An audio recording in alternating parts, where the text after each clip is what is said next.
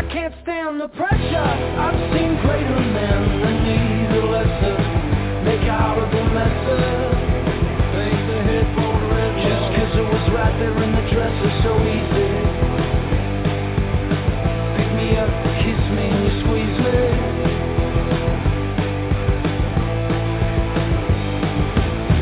Broadcast live and heard around the world, you are now listening to the most entertaining hour of radio on the planet. Welcome to the High Stakes Fantasy Football Hour, presented by MyFFPC.com, with your hosts Eric Balkman and Farrell Elliott. The High Stakes Fantasy Football Hour is your home for analysis from the best players in the world. And now, because no one else was available, here's Eric Balkman and Farrell Elliott.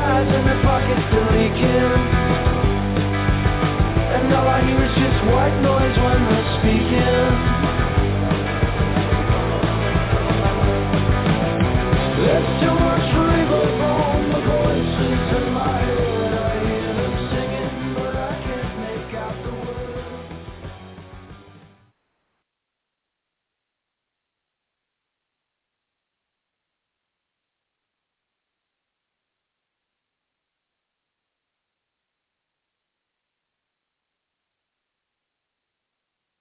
I can't stand the pressure. I've seen greater men than me, the lesser make out of the messer. Take the headphone red just 'cause it was right there in the dresser, so easy. Pick me up, kiss me, and you squeeze me.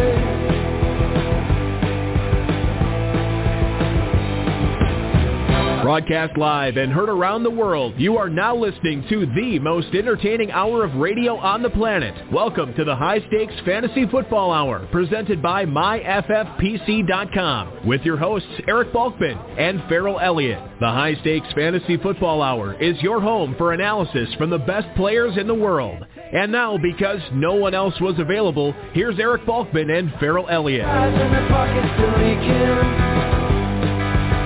And all I hear is just white noise when they're speaking. There's too much river from the voices in my head. I hear them singing. Thank you so much, Rob, and thank you to the Quiet Hollers. Remember to check out their music at quiethollers.com. Greetings and salutations, all you Bulkaholics and Farrelliacs. Welcome to the latest episode of the High Stakes Fantasy Football Hour, presented by PC.com. I'm your slightly above average host, Eric Balkman. My co-host is indeed the definitive commissioner of fantasy football, Farrell Elliott. Farrell, I apologize for the audio snafu. It is totally on my end. But the real question that everybody's wondering, how was the commissioner's Thanksgiving?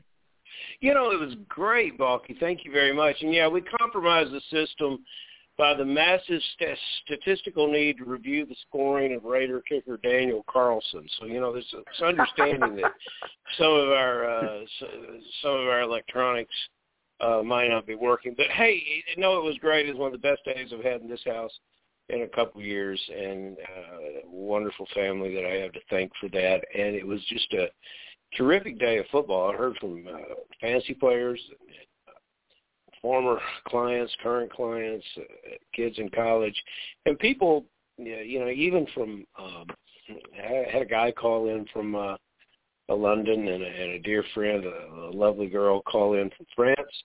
And people recognize that, you know, football and family and that day is just very, very meaningful here. So thank you for asking. It was great. And I could tell by looking at the posting on Facebook that the Balkman crew was ready for their own sort of brand of football in the front yard.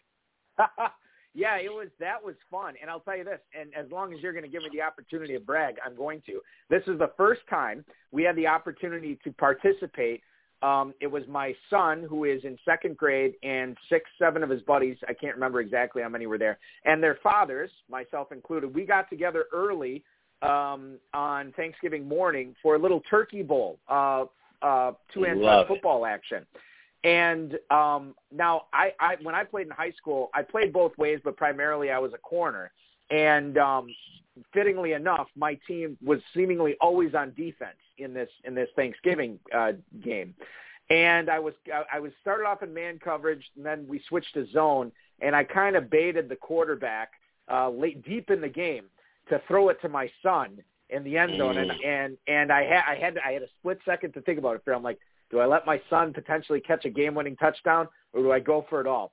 Well, instinct took over. I jumped the route, pick six to end the game for yours truly. My son thought it was awesome, but I do feel a little bit bad about not letting him have the opportunity to catch the game-winning touchdown, but that'll come. Instinct took over. What can I say? A complete year of living in guilt is what you're now facing. And there's another one thing that I think I think Uncle Leroy should anchor the defensive line in this event next year. So I would make sure that Leroy is with you for this. Yeah, well. I mean, if his knees can hold up, can't nobody block that dude. He will be a terror for the quarterback that he's facing. So I totally agree on that. That was how my Thanksgiving went. I'm glad to hear yours went well. Hopefully all the listeners went well as well. And we have a great show for you tonight. We're going to rap about whether Cole Kmet is an every week start in FFPC leagues. We're going to talk about whether J.D. McKissick is getting enough action to be in your lineups this weekend. And then the ninth place team owner in the Football Guys Players Championship, Matt Bredin, is going to make an appearance to talk about the Ravens backfield, the philosophy of stockpiling running backs, and much more. Shout out to the chat room right now. Feel free to post any questions you might have in there. If you want to connect with us on Twitter, we are at HSFF Hour. I am at Eric Baltzman. Of course, Farrell's Kentucky Fantasy Football State Championship is at KFFSC.com. Please post on our Facebook page at facebook.com/HSFF Hour. And if you want to give us a call, 347-426-3682. That's 347-GAME-OBA. You can also email the show at highstakesfantasyfootball@gmail.com. If you do have any questions for us, send them in now. We're going to try to get to all the chat room questions, all the tweets, all the emails in the fantasy feedback segment coming up at the end of the show today. Our thanks to our audio engineer, my best friend Bryce, and our producer and mutual friend Rob. Farrell, let's get to it here tonight. Number one, was there ever any doubt that your Raiders were going to pull that game out at Jerry World in Dallas yesterday? Fascinating game, and yeah, it was in doubt. But the Raiders, I think the theme around football is the bounce-back performance for a lot of teams that look like they can't get it together, look like the whole season has passed them by, and all of a sudden it doesn't matter if they're on the road. All three road teams won Thursday. It doesn't matter where you're playing football. It just seems to matter what the guys in the locker room decide that they're going to do and what the coaches scheme up for them. The Raiders came ready to make trying to make the Cowboys throw the ball, and despite their problems in the secondary with the consistent pass interference calls, they managed to figure out a way to win that game. It was exciting. It was the game of the day. I thought that was going to be the most exciting game of the day, and it turned out to be as much. Tough to say that Bears-Lions game went down to the final snap, but it was not nearly as exciting as that Cowboys-Raiders game. Okay, let's talk about, number one, by the way, the RotoViz High Stakes Lowdown, brand new once again this week. Craig Bodenmiller, the 43rd place team in the FFPC main event, was this week's guest. You can check that out at rotoviz.com/podcast. Good stuff from Craig there. Little mid-year dynasty insight from Craig on that, considering how many dynasty teams he plays. That was a lot of fun, and check that out, rotoviz.com/podcast. All right. Talked about the Cowboys-Raiders. Let's continue the conversation. Ian Rappaport from NFL Network says the Cowboys may alter Ezekiel Elliott's usage while he is trying to get healthy from that bruised knee. According to Rappaport, that knee injury could be with Elliott all season if the team does not give him ample rest. Ezekiel Elliott, 9 carries, 25 yards, and a touchdown. He did catch 6 passes for 24 yards, so that definitely helped you out in the FFPC as well as the KFFSC. Yes, sir. His backup, Tony Pollard, 14 touches for 68 yards, also getting that 100-yard kickoff return for a touchdown. We've had people come on this show, the RotoViz High Stakes Lowdown, telling you for almost 2 years now that Tony Pollard looks like the more explosive running back in that offense with Dallas. And if this is the case, Rappaport was saying that Dallas could, quote, flip the roles a little bit between Elliott and Pollard. So this is interesting, Farrell. I don't think anybody who drafted Elliott, as long as he's active, is going to sit him. But Tony Pollard, is he creeping up into the top 20 running back territory for you right now? Well, yes, and I don't have him anywhere, and the people that do have him, this is the magic moment that they've waited for, Balky. It's not a question of whether this becomes a flex player. This becomes their starting running back because they're not going to miss the opportunity. Anyone that's drafted Pollard to get him in the lineup. And I saw a later report today. You might see mention how much validity it perhaps has, but there's even conversation now of Ezekiel going on injured reserve for 3 days, 3 games. So it's a situation that we could go at this story from many different ways. I think the way that I want to go at it is I want to remind everyone of one thing. It is easier to be a complimentary player. It is easy to sub in for the guy and make your statement in subbing for him rather than being the guy. And that's what Tony Pollard's going to ask if Zeke is on the sidelines for any of these games. You're attacking it from the idea that the roles may change. Which is very difficult to assign how that's going to look. But let's say the roles flip. Let's just stay with it like that. Let's say Zeke is not on the IR. Balky, when you come to Zeke, you're talking about a guy that's twice hit 70 snaps this year. His average is 55. Many times he's in the 60s. Tony has never hit 30. Pollard has never hit 30 snaps in a game. And sure, he looks explosive because he's not asked to do a whole lot in the game except go in and look explosive. I'm not so sure how he's going to handle that blocking assignments with this team, and people might roll their eyes at that because I think our fantasy players are expecting him to come out and be the number one back, do all the things that's necessary for him to do, and still be this kind of explosive, pass-catching, complimentary player. And you can't be both. No one can be both in this league. And so I would temper my expectations for what I would expect Pollard to do given an expanded role. Would he be as good as Zeke? Perhaps, but I doubt it. Would he be as good around the goal line? Can he score the ball? Pollard's had 1 touchdown this year. 531 yards rushing, 1 touchdown. We don't know what he can do around the goal line. He's a very good back. He's a very talented player. What does it do to the team? We're not going to see any more touchdown kickoff returns because he won't be doing the job. And then finally, I would look at it like this. New Orleans, it's been difficult for anyone to run against them. That's the team that's on the schedule next. If you watched Dak throw the ball and trying to connect with these receivers, the second group of wide receivers who played very, very well, especially Gallup, you could see that Dak has some problems. And so I would, if I was trying to scheme defense, I would try to make it Dallas throw the ball against my defense. And he's going after New Orleans. He's got Washington twice and the New York Giants once. So there's some defenses that you can run the ball against. Perhaps that figures into this decision.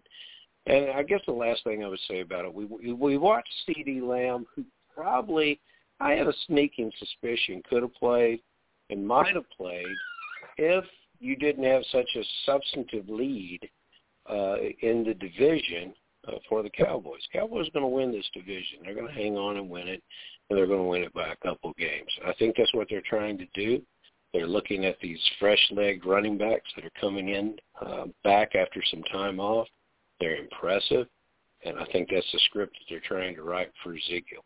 So that's about all I can say about that, and that's probably too much, but I like Pollard. I'm looking forward to see what he can do, but we've got a guy that's making $850,000 replacing a player that's on a $90 million contract, and I don't think the Cowboys believe he can replace him with the same production. Good knowledge there, for sure. And remember, the Cowboys and Saints, fresh off their Thanksgiving game, they play again next Thursday night on Thursday Night Football. So it will be interesting. This will be the last time we get the chance to talk to you guys here on this program regarding the Cowboys and Saints game next week, because it will have already taken place by the next time we air again. So I think the thing to me is, for high-stakes owners, if Elliott is active, I own Elliott in a ton of leagues, 7 or 8 leagues probably. It's going to be very, very difficult for me to sit him. If he's active and they're saying he's, he's going to play significantly, I still would give some credence to Tony Pollard as a flex option this week. And Farrell, I don't want to put words in your mouth, but is that sort of how you're reading it as well? When next week comes around, would Pollard be a flex for you? If you've got them both, play them both. I give some credence to this idea of putting Zeke on IR because I don't think you can keep this player on the sidelines. I don't know how you do that. I don't know how you take him out of this role. If he's hurting, he's hurting. You know, the rules now allow for a 3-game IR, and that's truly what I would do with him if I wasn't going to play him very, very close to his role. So, all right. Yeah. All right, so let's move on and talk about Cam Newton here for a second as far as how it relates to DJ Moore and Robbie Anderson. Matt Rule says there's, quote, no issues with Cam Newton's arm strength. This was a report in The Athletic we saw this past week. Now, remember, Cam Newton's had more than one shoulder surgery on his throwing shoulder in the last few years. He normally would be able to bomb the ball downfield, no problem. Think about Steve Smith and originally DJ Moore, right, in his rookie year. But this past week, 21 of 26, 189 yards. That's 7.26 yards per attempt in Week 11 against the football team. But only one of those passes came for more than 19 yards. Matt Rule said this was part of Joe Brady's offensive game plan this game, that he historically this season has been an underneath guy, and that's the way that they have been attacking teams. But Rule did say it, they want to push the ball downfield. He doesn't want to put it on Cam Newton. And I guess we're kind of at a standstill right now. I think Cam Newton makes a pretty good start this week. But as far as DJ Moore and Robbie Anderson, Farrell, how do you see this Cam Newton throwing strength situation affect them? Is this a non-story, or is this something to be concerned about if you're trotting these guys out there? I think it's a very real story, especially if you're in the DJ Moore business. And after seeing the type of passing attack that they used against Washington Football Club, who I think is 27th defending the pass, and you come out with your DJ Moore with 5 catches on 50 yards, and it looks to me like the slant route is basically the only thing that he's got going with Newton. So that may be expanded on, but yeah, I question a lot of what's going on here. If I'm a defender working in the coaching side, I'm going to come with my defense. I'm going to try to cause chaos for Moore. I'm going to push him around a little bit. I'm going to bracket him a little bit. I'm going to make him uncomfortable in the game and make Newton throw the ball to someone else. I see a lot of checkdowns coming to McCaffrey now, and, you know, that's no big news. He's caught 21 passes in the last 3 games, and I expect that to continue. And Moore could suffer if you don't sometimes try to target him down the field. It could be a very frustrating time for DJ Moore owners. Let's talk about a not very frustrating time, which is the time of this portion of the show where we bring in our high-stakes expert, our high-stakes guest. And this week we have a good one here, and I think we have him on the line right now. He's a 38-year-old Canadian who works for Veterans Affairs Canada, started with Yahoo Fantasy Baseball, Farrell, in 2004 Wow. just because his friends needed an extra player. He started winning that league, started doing more cash leagues in 2006, went from $25 buy-ins to $100 buy-ins to high stakes with the NFBC and NFFC back in 2015. Didn't come off great in baseball in 2015, but had a huge NFFC season, winning their 2015 online championship overall. 2016 and 2017 kind of took his lumps more in the high-stakes game. But 2018, very profitable year, the first year he played in the FFPC. 2019, again, a little bit of regression to the mean, but 2020, the NFBC Sprint Online Championship, which featured 1,000 teams, and 9th place overall in the Footballguys Players Championship heading into this week, Week 12. Please welcome into the show Matt Bredin. Matt, thank you so much for making some time for us tonight, and a belated Happy Thanksgiving to you. Oh, thank you. You as well. Thanks for the kind introduction, and it's a pleasure to be talking with you. Just curiously, you know, it sounded like you started off as a baseball guy. What turned you on to football? Just playing with the same guys I was playing fantasy baseball with. They needed a guy for the football league, and I think it was 2007 was my first year playing fantasy football. I still remember my first round pick was Rudy Johnson off the Bengals. Yeah. And he got me off to a good start. So that number one, that's fantastic. I can't even remember. I started playing fantasy football in '94, I want to say, and I could not tell you. So many people have come on the show. They remember their first round pick, and I honestly don't remember. You know what's funny is former co-host of the show, Dave the Dizzle Gerzak. I know his first round pick ever was Terrell Davis back in the late '90s. I don't even know my own, which is so funny about that I know his and not. But in any event, before we get into the fantasy football segment of the show, Matt, I want to congratulate you on getting into the top 10 of the Football Guys Players Championship after 11 weeks of play. Can you tell us a little bit more about what you're doing for Veteran Affairs Canada?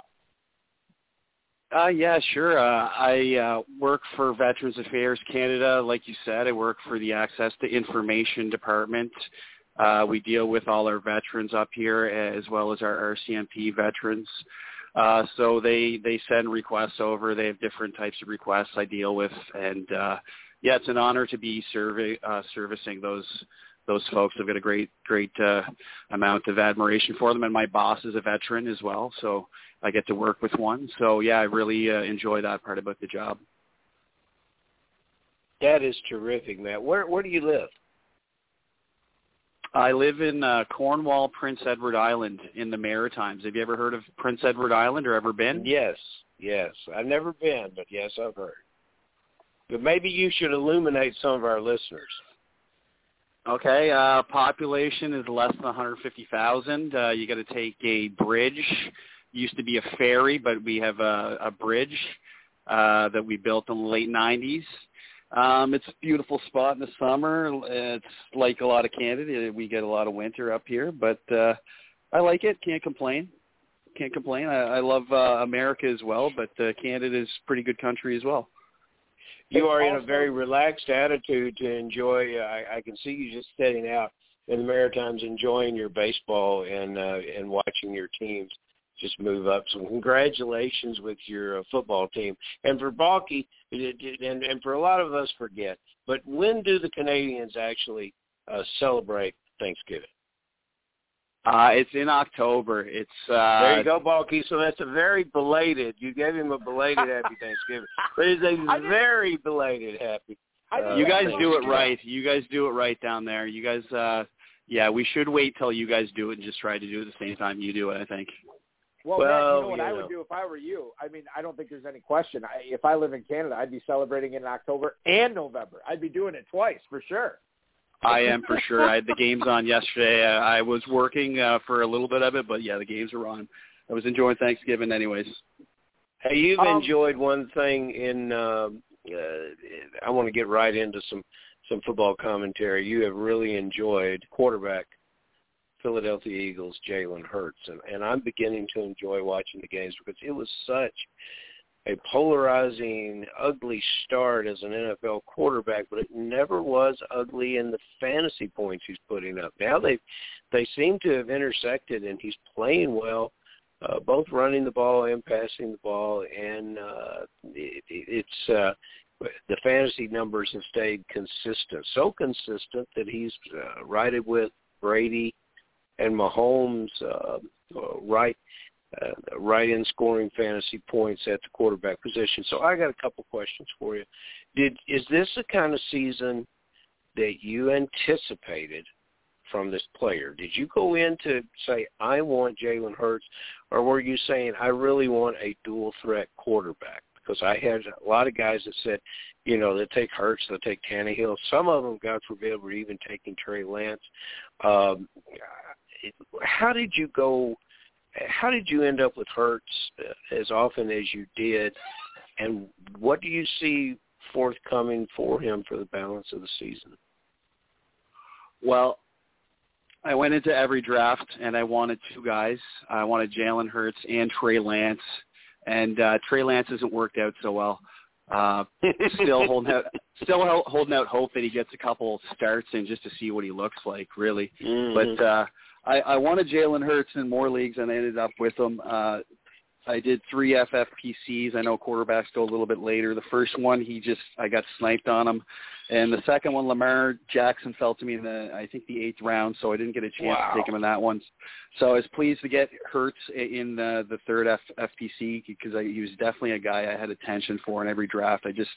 I felt, a lot of people did. He kind of reminded us of Lamar Jackson 2 years ago. And there was some talk in the preseason about him maybe not being named the starting QB. I think that kind of held his price in check, and there was a little bit of negative talk that was going on.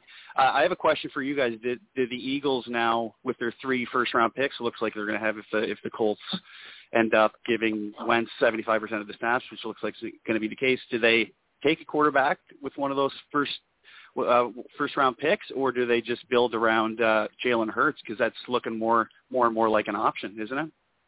Balky, you got insight on that one?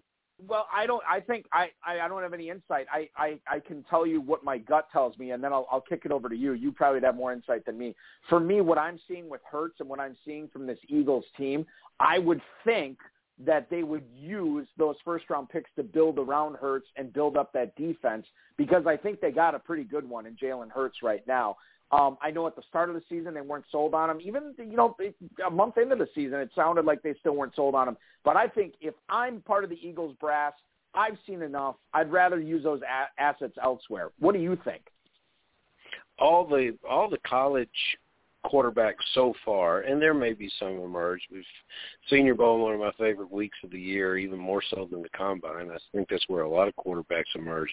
But a lot of this group looks to me to be a bunch of Mike White's, a player we're all familiar with, a guy you can get in the middle round and play. That's kind of what this entire draft class looks like to me. And so I'm very comfortable if I'm in the Eagles front office of saying, look, we made a good decision. We've got our quarterback. Matt, do you have in Prince Edward Island, do you have a favorite NFL team? Do you root for any team up there?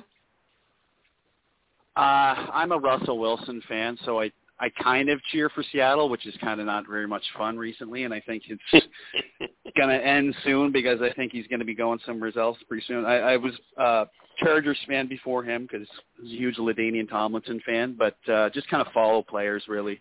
So I followed the Chargers when LT was in his heyday, and then I kind of switched to the Seahawks when Beast Mode and Russell Wilson, and that's kind of who I still half-heartedly cheer for, but just follow players, really. Well, one of the players I'm sure you're following is Laviska Shenault, given that you have him starting for you at a flex spot in your 9th place overall Football Guys team right now. And that's over Damian Harris. Damian Harris, who you have on the bench currently, who is playing the Titans this week. Just kind of curious, how did you come to that decision, Shenault over Harris? I mean, did the Jamal Agnew injury factor into that at all? And do you think it's likely to change before 1 p.m. Eastern time on Sunday? Yeah, the Agnew injury is the key thing. I'm hoping, and well, the real key is if they put him in the slot, which is I'm probably going to have to wait till Sunday to find out if they do. Damian Harris is a little less exciting to me with the emergence of Ramondre Stevenson, and I'm just a little uncertain how that's going to work out. He'll probably get his touchdown and he'll be a safe play, but I'm intrigued by Shenault this week. It's still something I might go down to the wire on, but as of now, yeah, I'm leaning towards Shenault. I like the matchup against the Falcons. I think they got to get some points at some point. There'll be some points scored in that game, I think, and I think Shenault has got as good a chance as any to catch 7 or 8 passes. And that's a little more exciting to me than what I think Damian Harris will do, which is probably split the carries with Stevenson and maybe get a touchdown and 60, 70 yards or something like that.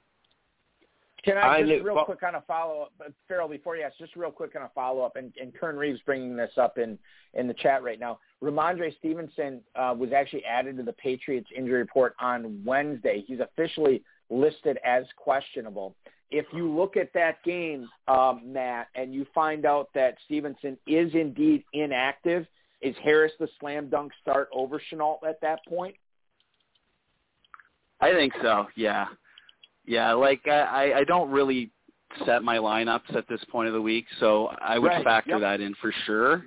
Right now, if Stevenson is playing, that's like I said, I'd be leaning towards Chenault. But if Stevenson sits out, I probably will just feel safer about Harris, and at that point, I think they're going to probably easily beat the Titans, and they'll probably be running the ball a lot either way. So you could argue that Harris is a safer play, even if Stevenson does play, because he's a good chance to get a touchdown in a game like that. But I'm just a little intrigued by Chenault. If you look at my draft, I reached for Chenault. I took him over some pretty good players. I was just looking at my draft results and looking at some of my bad decisions. One of them was taking Chenault when Jamar Chase was still on the board, as I'm sure would pop out off the board to anybody. I reminded every time I look at a draft board, all the bad choices I made just jump off the board to me. Yeah, it's hard, man. It's hard not to.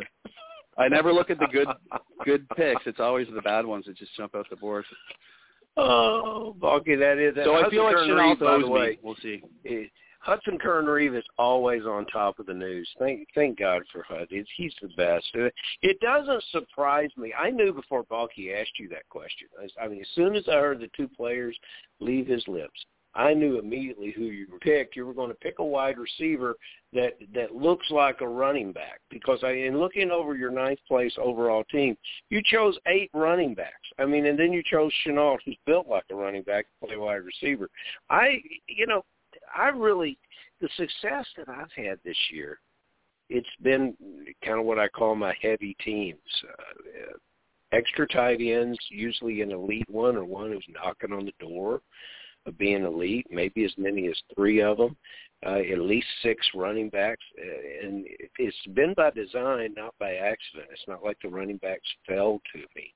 But I never had a roster where I had 8 running backs. And I'm curious, is that something that you went in, you had your quarterbacks that you wanted, and you knew you could get them later. Is the 8 running back idea something that you embraced and you said, look, I'm going to go heavy and I'm going to have these guys and I'm going to go forward with making the decision of which 4 to start every week, and I'm going to have great depth? How did you arrive with 8 running backs of all things? Well, I just had a tension after the RB2s that I wanted slipped, and I had to wait till round 6 to get Damian Harris. And I kind of view still Damian Harris as a guy I don't really want to start. Ideally, I'd have like an injury to a Dalvin Cook and be able to start Alexander Madison, or I'd be able to start even Devontae Booker if Saquon's out. Or now that Zeke's banged up, I can maybe play Tony Pollard. Those guys are just more exciting to me than Damian Harris. So I like having guys like that on my bench where they can really help out big time for maybe 2 or 3 weeks a season. And so I've got 8 of them. I'm going to have to drop one of them going into the playoff for just some backups. It's going to hurt you. Drop at least one of them. It's going to hurt you, Daryl. I know. Yeah, I'll have to go down to 7. But I didn't like Damian Harris. I liked my wide receivers, and I liked having Pitts, and I figured I'd be able to figure out the quarterbacks. But I just I like to have a lot of running backs when I'm not really comfortable with the second guy I'm putting in each week.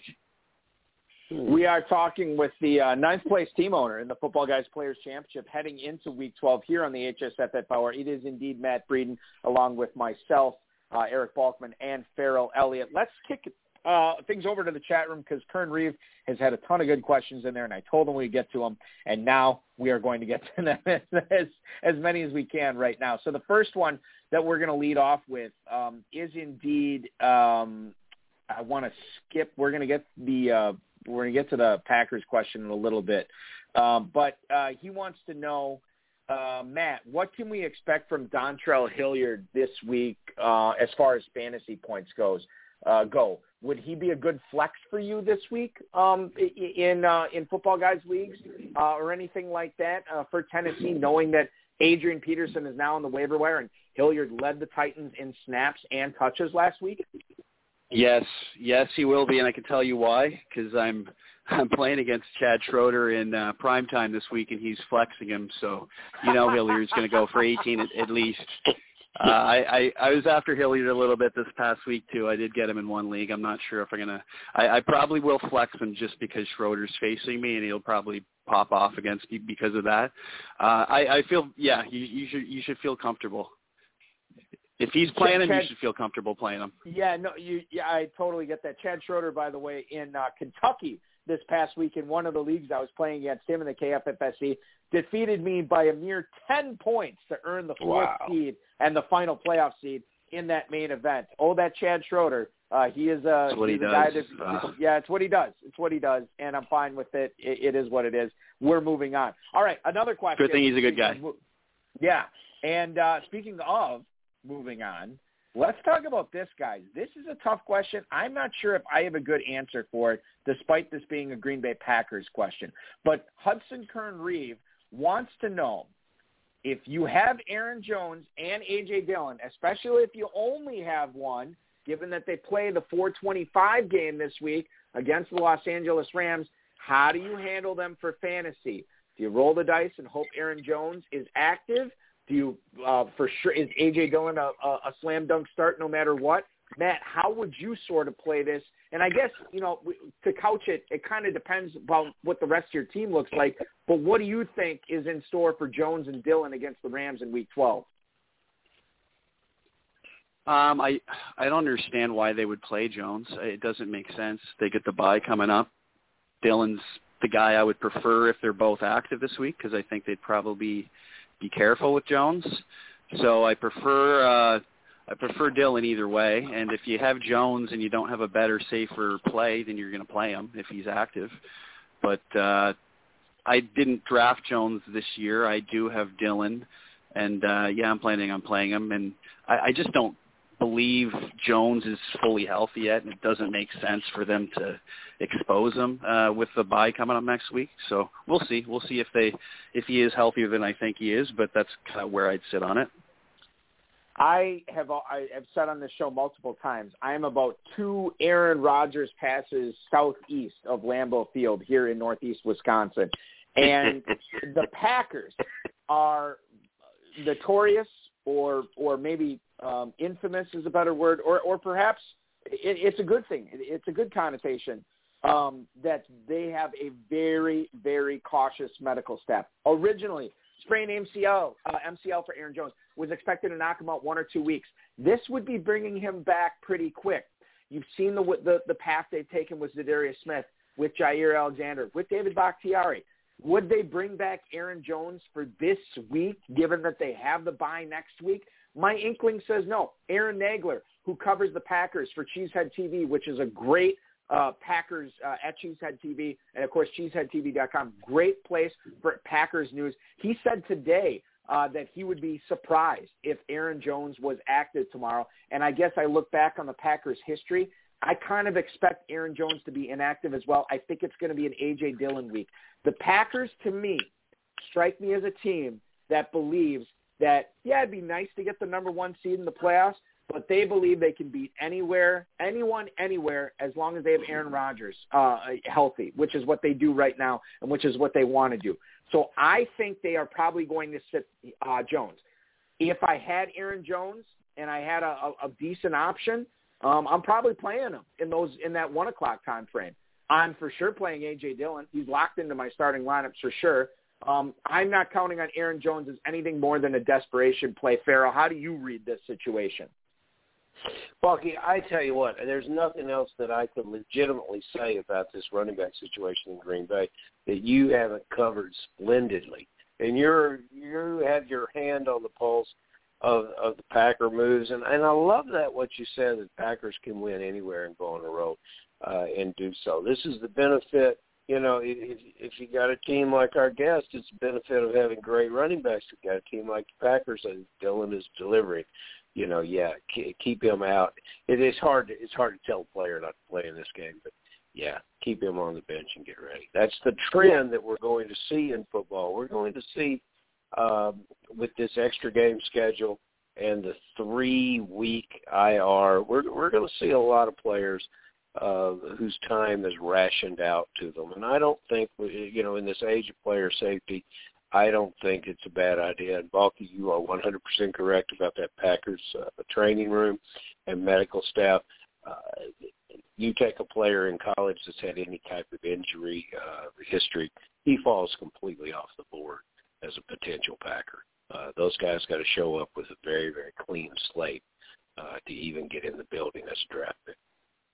And the Packers cannot get out from that Aaron Jones contract until the end of next year. They know they need to count on in 2022 as well. So I do believe they will be on the cautious side here. Matt, as we move from the running back position to the receiver position, I can't remember if you have Tyler Boyd on this ninth place team. I know you got him in a couple of spots right now in the Football Guys Players Championship. Would you recommend Tyler Boyd as a second flex in the FFPC to other players, even if Jamar Chase and T. Higgins are both healthy, or would you only look to start him if one of those players is inactive for a Bengals game? No, I've moved on. I like Tyler Boyd coming into the year. I thought they would play at a quicker pace than they played, and I thought they would throw the ball more. I thought he was a pretty good value where he was going. I don't have him in this team. I do have him in one of my FFPC teams, maybe two of them actually. I think he fell cheaper in the FFPC than he was in the other contests I play with. But I've moved on from Tyler Boyd. I don't have him starting for me in any of the teams I have him, and he was one of my worst picks coming into the year. I'm with you, Matt. I don't think there's a better receiver who's a worse fantasy player to possibly have than Tyler Boyd. Very good footballer. Terrible fantasy year. My question I wanted is in importance, it's a little less now because of what we've learned from Darren Waller. It's not a significant knee injury. It's an IT band sprain, which probably means that he just needs some rest. But I'm going to talk about it anyway because my favorite waiver wire play that I made this year was in Week 7, my Sunday morning miracle, where I moved aggressively to grab Foster Moreau and put him in lineups and was rewarded with 21 points. Nice. From the LSU tight end. Very familiar here in Kentucky with all these SEC players, and I could never remember him doing anything at LSU or catching the ball when they threw it to him and finding the end zone, and he did it when he got a chance to play. This is a player that with the health of, you say you can't take these elite tight ends and handcuff them. And I think we found out with Moreau that in some ways you can. Is Moreau possibly a guy that you would look to roster as you get ready to take this and your other playoff teams throughout the championship?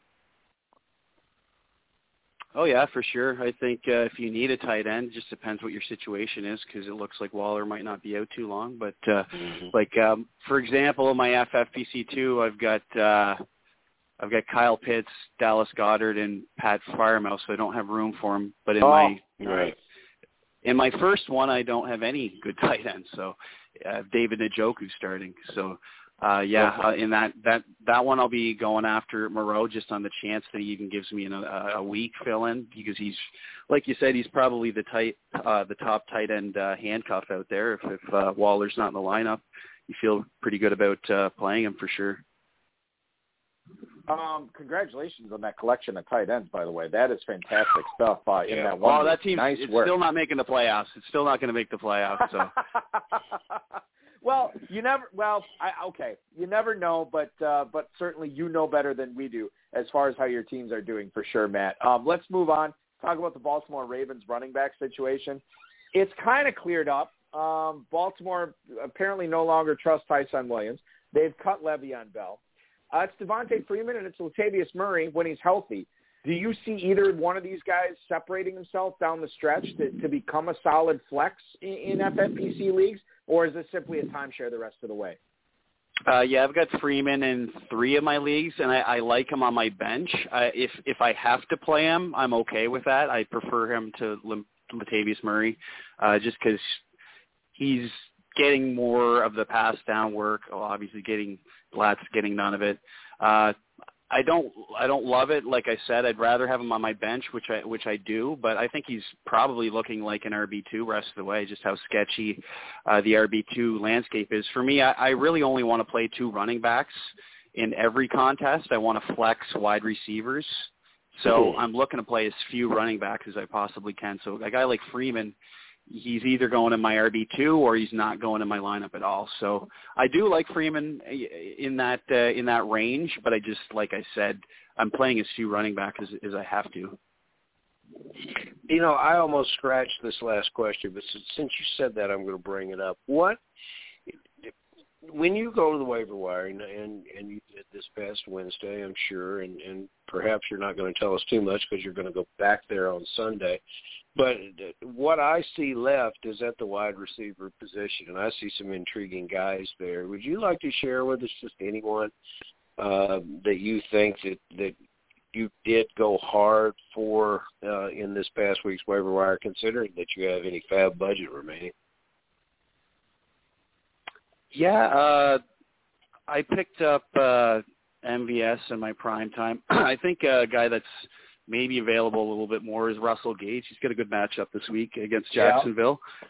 Ridley's out, so I would probably say he was a guy I picked up in a league where I needed to fill in for CeeDee Lamb. So he was probably my favorite wide receiver that was widely available this week. MVS is kind of a guy, boom or bust type thing. And he might not be available as much anyways, but I'd say Gage just off the top of my head. It wasn't really a crazy active fab week for me. I was just kind of tweaking with my kickers and defenses, and I speculated on Taysom Hill in a couple leagues, just looking into the next few weeks. Just one of the leagues I've got Tannehill, who's just been terrible, and the other I've got Russ, who I think is going to be okay, but I just want someone like Hill in case Russ doesn't get it together here. So Taysom Hill I thought was kind of intriguing just based on his upside maybe for weeks 13, 14, 15 if they go to him, which hopefully if he's healthy enough they will soon. Matt, you brought up Ryan Tannehill, which is going to lead into we have one email for you this week that we're going to ask right now. It's from John in Texas City, Texas. Now, I was faced with Ryan Tannehill being my only quarterback in a Kentucky semifinal this week, and I did not feel great about it at all. In fact, I felt downright terrible. I went out, I had enough money, and I bought successfully Cam Newton off the waiver wire, so I'm feeling a little bit better about that. Job. However, thank you, Farrell. I appreciate that. However, A.J. Brown is listed as out, and John in Texas City, Texas wants to know, hey, Matt, is there any value in the Tennessee passing game with Brown now out as well for Week 12? Good luck in football, guys. That is John in Texas City, Texas. Patriots defense is pretty good, as they showed on Thursday night this past week. Matt, can you make a case for Tannehill or any of these Titans receivers this week? Thanks, John, and I love Texas, first of all. I know Westbrook Eheen, or whatever how you pronounce his last name, is another kind of interesting wide receiver, but I wouldn't play him, and I know he's coming off the 100-yard game. I wouldn't play any of those guys other than Hilliard. That's the only guy I'd feel good about playing. I maybe for future weeks, if A.J. Brown can't get back on the field, maybe Westbrook, that guy is intriguing, but not this week. Not this week. You know what's so funny about that, too, when you think about it? So A.J. Brown is out with the chest injury. Julio Jones already on injured reserve. Marcus Johnson, who had that really big week, is out for the season. Did he have a ligament injury? I know it's a season ender for him. You mentioned Westbrook Ikini, which I guess is out there. But the fact that Chad Schroeder has Dontrell Hilliard in his flex spot, and the fact that Dontrell Hilliard can catch passes, you got to wonder if they're going to be starting to look in to Dontrell Hilliard for like a double-digit reception week or something insane like that, right? This week, and that might be the only value there. Yeah, I mean, you never know. I think so. But certainly the tea leaves are there. If you read them, I think it makes sense for a big week from Hilliard if Chad Schroeder. Do I play Dontrell Hilliard over Antonio Gibson? All right, so that's a good question. So that's and God. I think we have. I'll be honest with you. let's do this right now, Farrell. As long as Matt's bringing this up, I'm going to go to the emails right now. We have an email from Sean in Beltsville, Virginia, who I assume is maybe a WFC fan. He's wondering, with J.D. McKissick getting worked in more, would you guys bench him in Week 12 over Melvin Gordon? Happy holidays. That's Sean in Beltsville, Virginia. So this is interesting, okay, because we have a situation where, number one, this guy has J.D. McKissick. He doesn't say if he has Sean doesn't say if he has Antonio Gibson or not. But we have a situation where he's got to decide, look, what am I doing here at running back? Do I go with Melvin Gordon, who has been the 1B, to Javonte Williams 1A, as they take on the Chargers in the Mile High City this week? Or do you go with McKissick, who's been getting worked in more, and he is at home against the Seahawks? Farrell, how do you feel about this, McKissick versus Melvin Gordon, number one?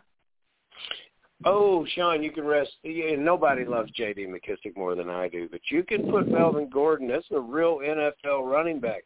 He's probably carried the ball 120, 130 times this year. I know he's got 5 TDs. He's got a lot of catches. And who's he playing, Balky? Who does Denver have this weekend? Denver has the Chargers, man. Los Angeles Chargers, little revenge game action there, Balky. There you go. That's where we need to be. We're Melvin Gordon all the way, sure.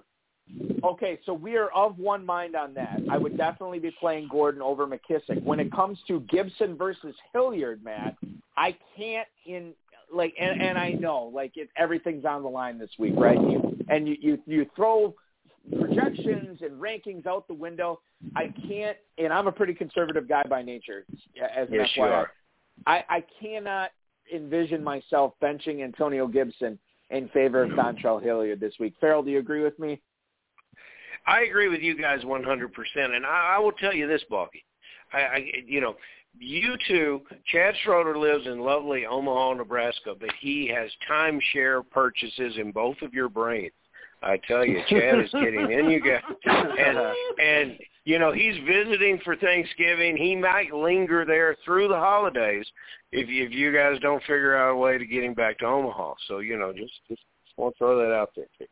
I am going to send him an email and say, listen, man, you've been living rent-free in my head for several years now. I'm going to have to start charging you at some point. And he certainly has the cash to back that up. Farrell, I am fresh out of emails. I do believe we have one final question for Matt, though. Oh, it's a question, and, we may have already touched on these guys, so you're going to have to dig deep, brother. But I tell you what, who is the stud that is absolutely going to turn into a dud, the Thanksgiving leftover that you don't want this weekend in your lineup? And then we talked about a lot of sleepers. We're going deep. I could see them coming out of the Tennessee game. Those are some sleepers we've already talked about. Please go find me another sleeper. I need a sleeper that's going to really hit a home run this weekend, and a guy that you might have drafted early that you really aren't too excited about. I'll say the guy I drafted early that I'm not too excited to put in, who's never matched his projected points, and that'd be Saquon. I do have him in one league. Oh yeah. And I just every week you put him in if he's healthy, but I don't think he's going to reach his projection again. Also, I've got everyone's back on the Brandon Ayuk train. I'm a little leery of that. It's a good matchup this week, so I'm playing him. But if I could sell him where people are projecting him to go right now, I probably would because they've got Debo and Kittle there, and Mitchell will get healthy at some point probably, and they're just a run first team. So I don't know if Ayuk's going to be consistently good going forward like people seem to think he is based off the couple recently good games. My sleeper I wrote down was Russell Gage. I already mentioned him. I'll throw out Hayden Hurst just because I think there'll be some points scored in that game. I don't know. That's kind of an interesting game to look into, though, just maybe some periphery players on those offenses with Agnew out of the mix. Somebody's probably going to get some points for Jacksonville going against Atlanta this week, and with Ridley out for Atlanta, same thing. And maybe it's going to be the Zacchaeus fellow there, or someone like Hayden Hurst. Actually, I think Hayden Hurst might be out now that I say that. But Russell Gage was the guy I wrote down, but that game might be worth looking at, I think, just We're for some sticking with players. Russell. Very good.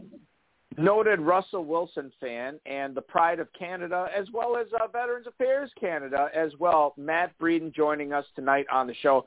Certainly cannot thank you enough, Matt, for making a little time on this, holiday weekend for us, just a normal weekend for you up in the Great White North. I do want to wish you the best of luck in the Football Guys Players Championship the rest of the way. Yes, You're sir. already in the top 10. We'll see what happens with that $500,000 grand prize over the next month and a half, and hopefully the ball bounces your way. Good luck to you this weekend, and thanks for all your insight, man. We really appreciate it, and we'll talk to you again hopefully real soon. I appreciate it. Great talking to you. Happy Thanksgiving. Thank you, Matt. Happy Thanksgiving indeed. Matt Bredin, ladies and gentlemen, joining us on the High Stakes Fantasy Football Hour tonight. A lot of great insight from him, Farrell. Yes, sir. And I think that, what's cool about him is, and I know he's done it with baseball, but he has won a 1,000-team national competition for football before. He has won a several thousand competition in baseball before, so he kind of knows what it takes. He knows, and he said, kind of like when he won that online championship several years ago, he's like, the next couple of years, I kind of realized it was a little fluky. I don't necessarily think it's fluky. I think you put your team in the best possible position to win, and then if the ball bounces your way, hey, you could be cashing a six-figure grand prize. Sure, and humble and gracious champions are the kind of guys that you want to be around. But you can tell by talking with him, he knows his stuff. He's thrown out now. He's given us Russell Gage. I good friend Brad Taylor, who works WLEX in Lexington, has me on from time to time. He asked me to give him some sleepers. I gave Russell Gage and one other player one weekend, and they both went out and put up zeros, and then Russell Gage put up zeros again. And then somebody called the station and says, Taylor, why are you calling this guy an expert? So I don't know about this Russell Gage, because these donuts that Russell Gage puts up, two, since I recommended him, he'll probably go out and have a big game. Matt's probably right. I think if we got to have a sleeper, we can throw Russell Gage one more opportunity and hope that we don't get a donut from him. Yeah, and I hope he doesn't this week. I think I might be forced to play him in one league. I have him rostered in probably close to a half dozen leagues. After the Calvin Ridley situation, I went out and I picked him up, when I could for cheap. And it just makes sense, right? That he would be able to put up points. Only Kyle Pitts is the only other real threat on that team to catch passes. Tajay Sharp had that one good week. But Gage is on my roster. He's ready to be deployed, but I'm with you. I just don't get why he's putting up these bagels. He gets the Jacksonville Jaguars in Florida this week. We'll see what happens there. I do want to ask you, and I know we're up against the hour here. We're going to rapid fire with these last several questions here. But I just want to touch on Cole Kmet, Farrell. He gets 11 targets yesterday on Thanksgiving against the Detroit Lions. He turns that into 8 catches for 65 yards. That the 11 targets, that was a career high for Kmet. But you think about the week before, 1 catch, 12 yards. I don't get it. I don't know if he could be an every week start at the flex position in the Football Guys Players Championship. And maybe this is just a layup answer here for you that I'm teeing you up for. Is he just a mix and match, play him when the matchup's good, bench him when the matchup's bad? Well, you don't know when the matchup is going to be good because he's just quarterback dependent and situational dependent against the defense. So maybe yes, that is the answer to the question. But this guy came in the league at 21 years old. Balky, he's 6'6", 260 pounds. His targets have increased over the last 3 games, as well as Jimmy Graham, who's made a couple nice catches and including a touchdown. The problem with Kmet's the same problem we approached with the Chicago receivers as we talked about them last week. Nobody's scoring the ball. Kmet has yet to find the end zone. You think, my goodness, this is the world's greatest red zone target. He's another baby Gronk. No touchdowns for this player. Next year is your year for Cole Kmet. If he's on your roster, you're going to leave him there. If you have to play him, you might just get a miracle like you did against Detroit. You never know when you're going to get that. Let's get into another tight end question. This is from Terry in Boise. Not sure if he's friends with former Football Guys Players Champion John Zaleski there, but he writes. Who isn't? Yeah, that's a good point. How big is Boise? I mean, that's not a massive metropolitan area, is it? a great place to go. Great place to see college football. I love the boys. Yeah, what are they? The Broncos, Farrell? Boise State? Yes, sir. They're the Broncos. They got a blue field. They got a nice stands. They got genuinely cold weather whenever you get there, so it's good. Yeah, that's my type of place. I'm going to have to get out. Montana. I got to get out for that Montana State rivalry game. It could one happen. Of these years. I've heard good things about that, and I'll just hit up Idaho on the way. Anyway, we'll say hi to Terry when we're out there. He writes, is Austin Hooper a sneaky start this week? My other option is Evan Engram. Yeah, Austin Hooper. So Hooper is at Baltimore this week, and then you're looking at Evan Engram, who I believe is God, they play the Eagles. Eagles at home. Farrell, are you playing Engram or Hooper? I'm leaning towards Hooper. Whichever way you lean here, you're leaning the wrong way. How did this happen where these players both got on this roster? They can't, I would start the one with the most catches for the year. No, you can't do that. They both got 28 catches. At one point in time, Austin Hooper was a 70-plus receiver. Ingram's out of Ole Miss, Hooper's out of Stanford, and they're both realizing careers that are less than they should be. Hooper made the decision as a free agent to sign with Cleveland, so the fault is all his. It gives meaning to his own mistake by the lake. I don't know who you play in this game. I might just out of protest leave the tight end spot vacant and get ready. August 26th is when we start live play in the KFFSC in Louisville, and I can't wait for September 8th. That's when we'll be in Las Vegas. So, let's just think about next year, or go to that waiver wire and try to get some Cole Kmet. But Balky, what would you do? Evan Engram is the player. Evan Engram is the type player that'll get your coaching staff fired. Okay, so he's already achieved that. And there's just not much we can say about Hooper, who's locked into a situation with at least two other tight ends, one of which Njoku is a better physicality as an athlete, but Brian Mitch, he was starting Njoku somewhere. Hooper has been that offensive scheme and that quarterback, it's just a disaster for both these players.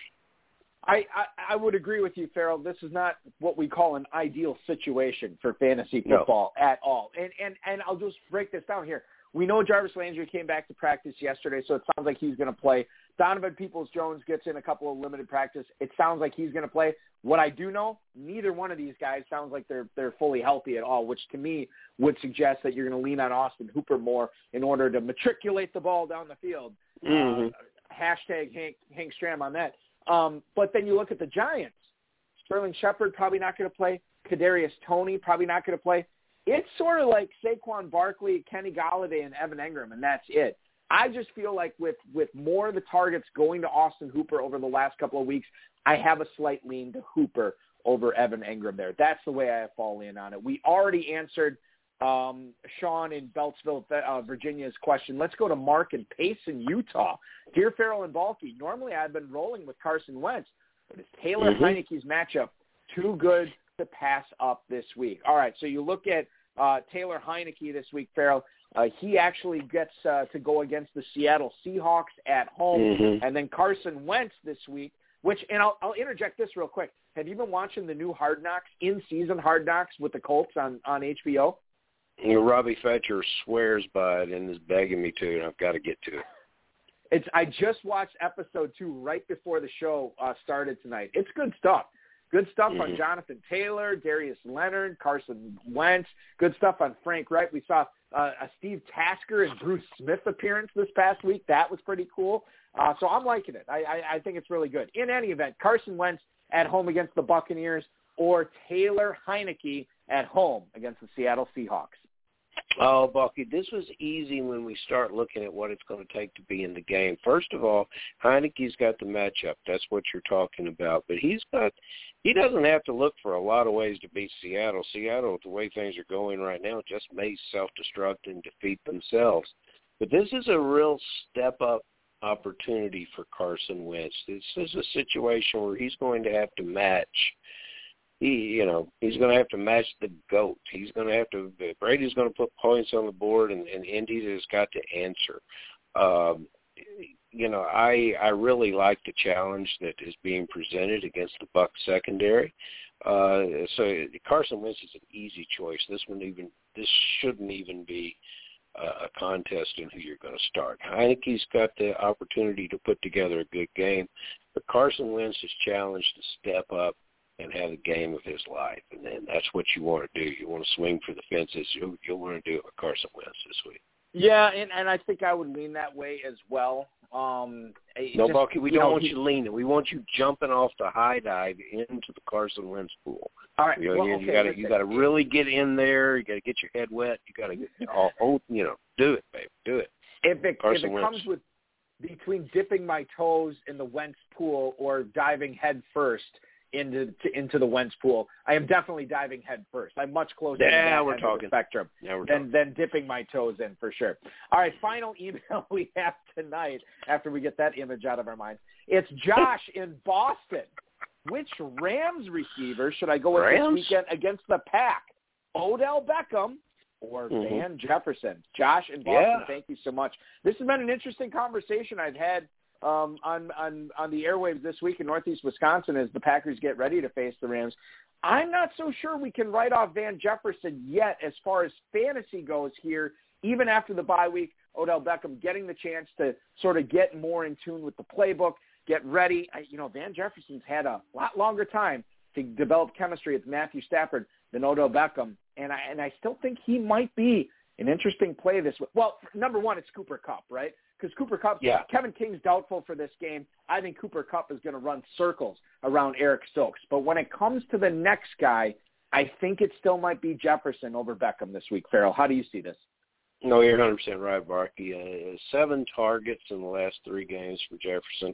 He's hauled in 3 or 4 catches. He's playing the role. He stepped up into the Woods opportunity. He's far from the player Woods is. Nobody wants to talk about wide receiver blocking, but it does a lot of things for all of these Rams, what Woods did on the field. He's gone. Jefferson's stepping up. There's a lot of big responsibilities. Beckham has no responsibilities other than to get open Beckham. And there'll be a few plays that there could be like that. You saw Diggs score the touchdown this weekend when he turned the corner inside out one-on-one. There could be a Beckham opportunity that way, and that's what he brings to this team. But Jefferson this offense is built around a receiver like Woods, receiver like Jefferson. Jefferson's got all the reason to step up, and the team wants him to. Jefferson is your guy that's going to be targeted, and I, too, expect him to have a big game. Doesn't mean Beckham can't have one, but, Beckham's every game that Beckham plays, he gets a little bit closer to filing for his severance, which is now $30,000 per league season, by the way. Oh, boy. That's a good definitely something to keep in mind as well there, Farrell. Bringing the real, as you always do. I certainly appreciate everything you brought to the table tonight. This was good stuff. I know you had a happy Thanksgiving. Yes, sir. Based on what you told me tonight. We will do this again next Friday as we kick off that venerable month of December where champions are made and forged and live forever. And that is what we will be talking about. We got another great guest coming up next Friday as well, man. Thank you so much. Enjoy the rest of your holiday weekend, and we'll talk again soon.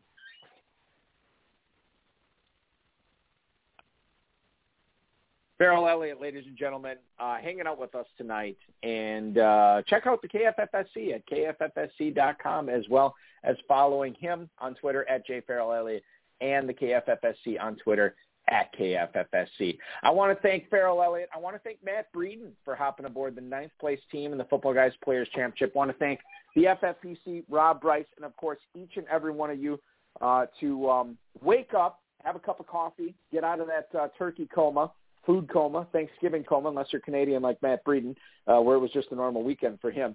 And tuning in tonight live, it was a pleasure doing this show for you tonight, ladies and gentlemen. I want to remind you to listen to the RotoViz High Stakes Lowdown with Craig Bodenmiller. That's rotoviz.com/podcast or wherever you get your podcasts as well. Good stuff from Craig, good redraft conversation, And then, like I said at the top of the show, good, refreshing Dynasty conversation as well. We'll be back next Friday, 10/9 Central. We will have the 11th place team owner in the Football Guys Players Championship, the one, the only Mark Fisher, will hop aboard these airwaves. Your holiday weekend continues now. This has been another episode of the High Stakes Fantasy Football Hour, presented by MyFFPC.com. It was broadcast live and heard around the world. Balky and Farrell will be back next week with more analysis, interviews, and advice from guests much smarter than they are. Thanks for listening, and we'll talk with you again next week.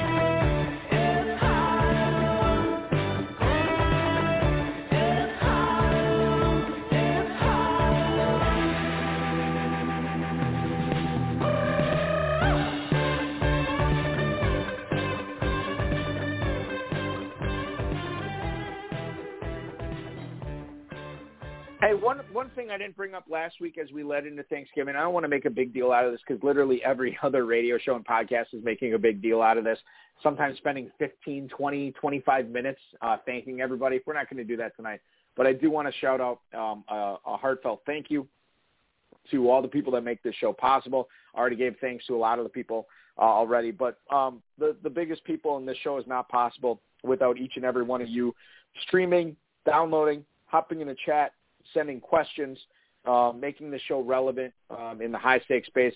We were one of the first high-stakes podcasts out there. Not the first, but one of the first, and we continue, keeping on, 10 years in and showcasing the best and the brightest high-stakes fantasy football players on this program each and every week, and I really appreciate all the support. You guys are awesome, you guys and you women, everybody out there. It's just been tremendous. Thank you for the support. Thank you for the continued support. And I hope the ball bounces your way this weekend and you make your way up those leaderboards. Hopefully it's a great holiday weekend for fantasy and for your lives in general. Thanks so much for listening, everybody. We'll talk to you again next Friday.